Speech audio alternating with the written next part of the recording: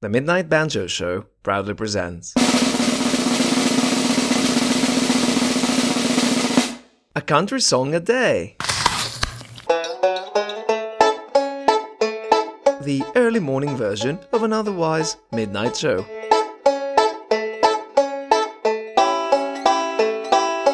Put the kettle on the fire and let me keep you company while you wait. One of the verses of the worst country song of all time, that is apparently supposed to denigrate liberals, pretty much suggests that if you don't get a good whipping by your parents during your upbringing, your whole adult life is earmarked for bad decisions. Hell, you might even get nefarious aspirations of sticking a fork in the Constitution and start to support dictators like Kim Jong-un and Putin. Sound far-fetched? It is what it is. The lyrics of the worst country song of all time. Good morning, if you're listening to this in the morning. Good evening, if it's evening time over there right now. And whatever other greeting is most appropriate for this time of day, the time of day you're listening to this, that is, well, I wish you well. Welcome to the first installment of A Country Song a Day, which will be a week-long special series that will run from Monday to Friday. So from today, the moment you're listening to this, all the way to Friday, where the last installment will be released.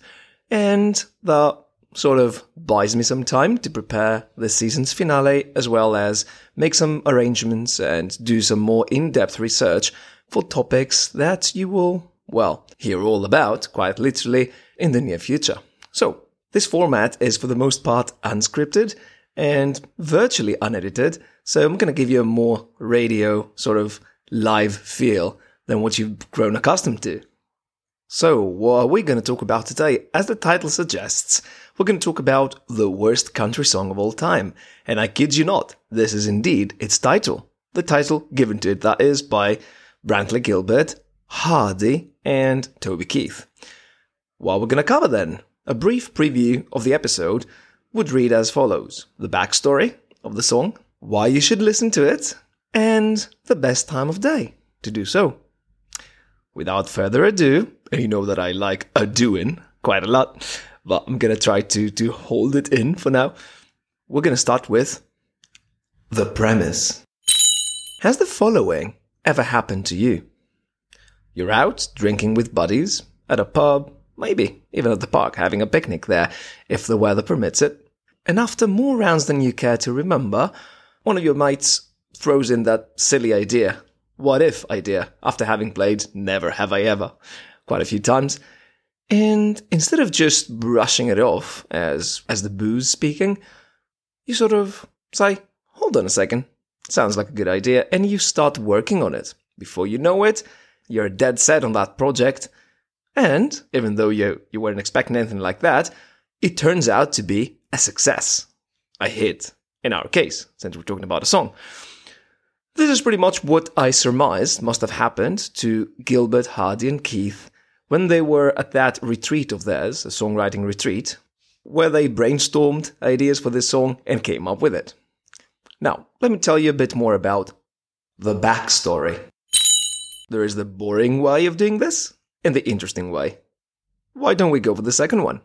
I'm going to tell you the backstory through quotes, all of which were borrowed from theboot.com, a country music magazine that we consult quite often. The quotes. Hardy. Look, I've got this stupid idea. What if we wrote the worst country song of all time and make everything about it just the most repulsive to a country music fan stuff ever?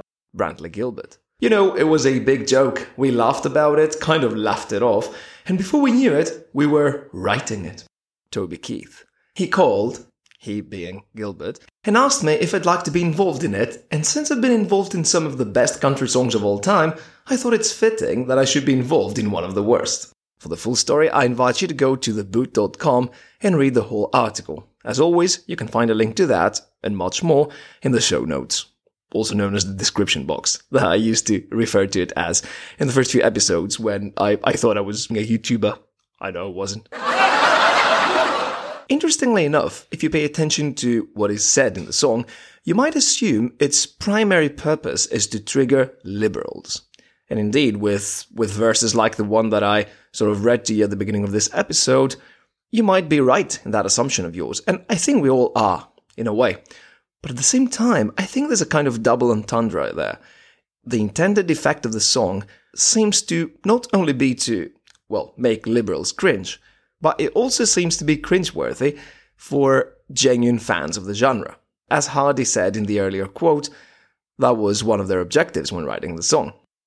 Personally, I believe that the song functions on 2 or maybe even 3 levels. Level 1 would be to make it repulsive to liberals listening to this, who are represented as pretty much yuppies who don't care about much other than their self-entitlement. Level 2 probably to give a good laugh to country music fans. And level 3, maybe there is a slight touch of self-deprecation there. I hope so. Now, that brings us to the criticism. You can imagine that a song with the lyrics that we just touched upon must have people who love it and, of course, those who hate it. SavingCountryMusic.com pretty much talks about this song as being a silly bro-country song. And, to be totally honest, I don't disagree with them 100% this time.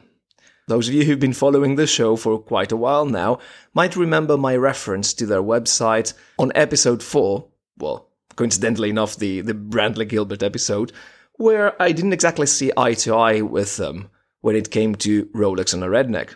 But for this one, I think I have to agree. As always, I invite you to check out their full article on SavingCountryMusic.com. You know where to find the link to that. I don't have to repeat myself, which is another thing that I tend to do here and there. Now, on to the reasons why you should listen to it. For this particular song, I'm going to give you 2 reasons. Even though when planning this special, I was thinking that I should come up with 3 reasons for every song that I cover on this list. On second thought, for this particular one, I can only find 2 reasons. So, reason number 1. It's an uplifting, upbeat country tune with elements of rock and pop. It is a brand of country that I personally love listening to, so in terms of melody, beat, and so on and so forth, it's quite enjoyable, at least to my ears. The highlights of the song are 2 for me. Toby Keith's part, which will remind you of Red Solo Cup, if you're already a fan of Toby Keith's, and even if you're not, it's quite an earworm, and I guess it used to be played on the radio quite a lot in its heyday. And the second highlight of the song for me would be the saxophone solo. I think that it was just added there for the comic effect. Probably, representing the worst of country music. I'm not really sure what their intention was behind this part of the arrangement, that is. But personally, I think it was a nice touch. If you want to find out more about Hardy, check out One Beer, which is one of his songs that I personally love. For Brantley Gilbert, well, we have almost a whole episode dedicated to him, or at least half an episode, and that's episode 4, as you know. And for Toby Keith, apart from Red Solo Cup, I also like his hit I Love This Bar and many other hits that you can find, of course, on Spotify, YouTube, or wherever you get your music.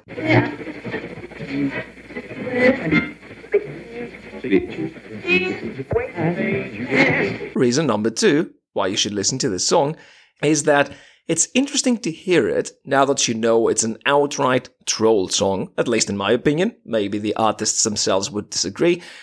That can make anyone cringe, all across the political or cultural spectrum. And just to give you one more last idea of how the song can trigger some people, here's what they say in their chorus. Of course, in order to avoid any copyright infringement, I'm gonna paraphrase the lyrics. But it goes something like this.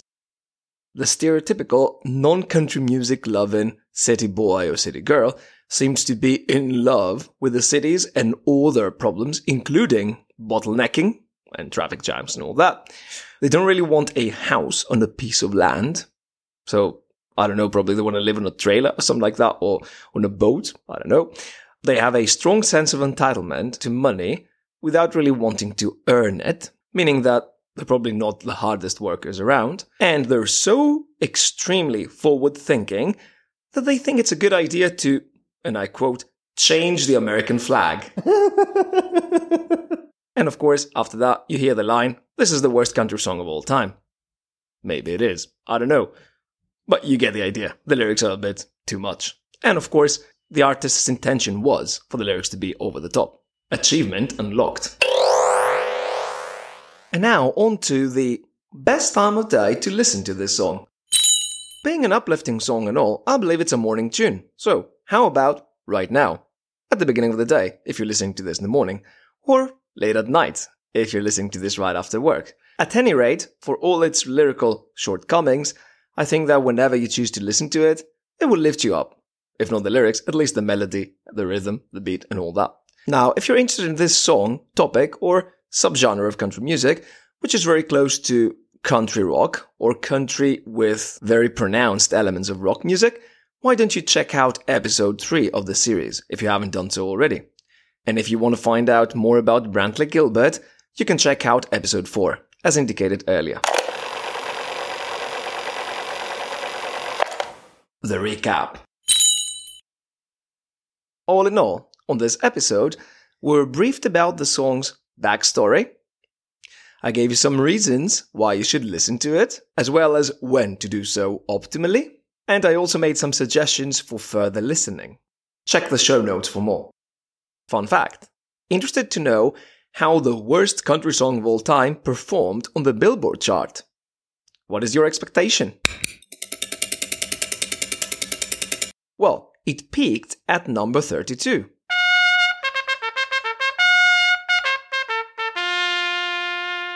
Not too bad for the worst country song of all time. Your cup of joe, or cuppa, is ready now. Have a gulp and reflect on the song. Hell, why don't you give it a listen while you're at it? Wink wink. Until tomorrow, have yourself a blast. Oh, and remember, a country song a day keeps the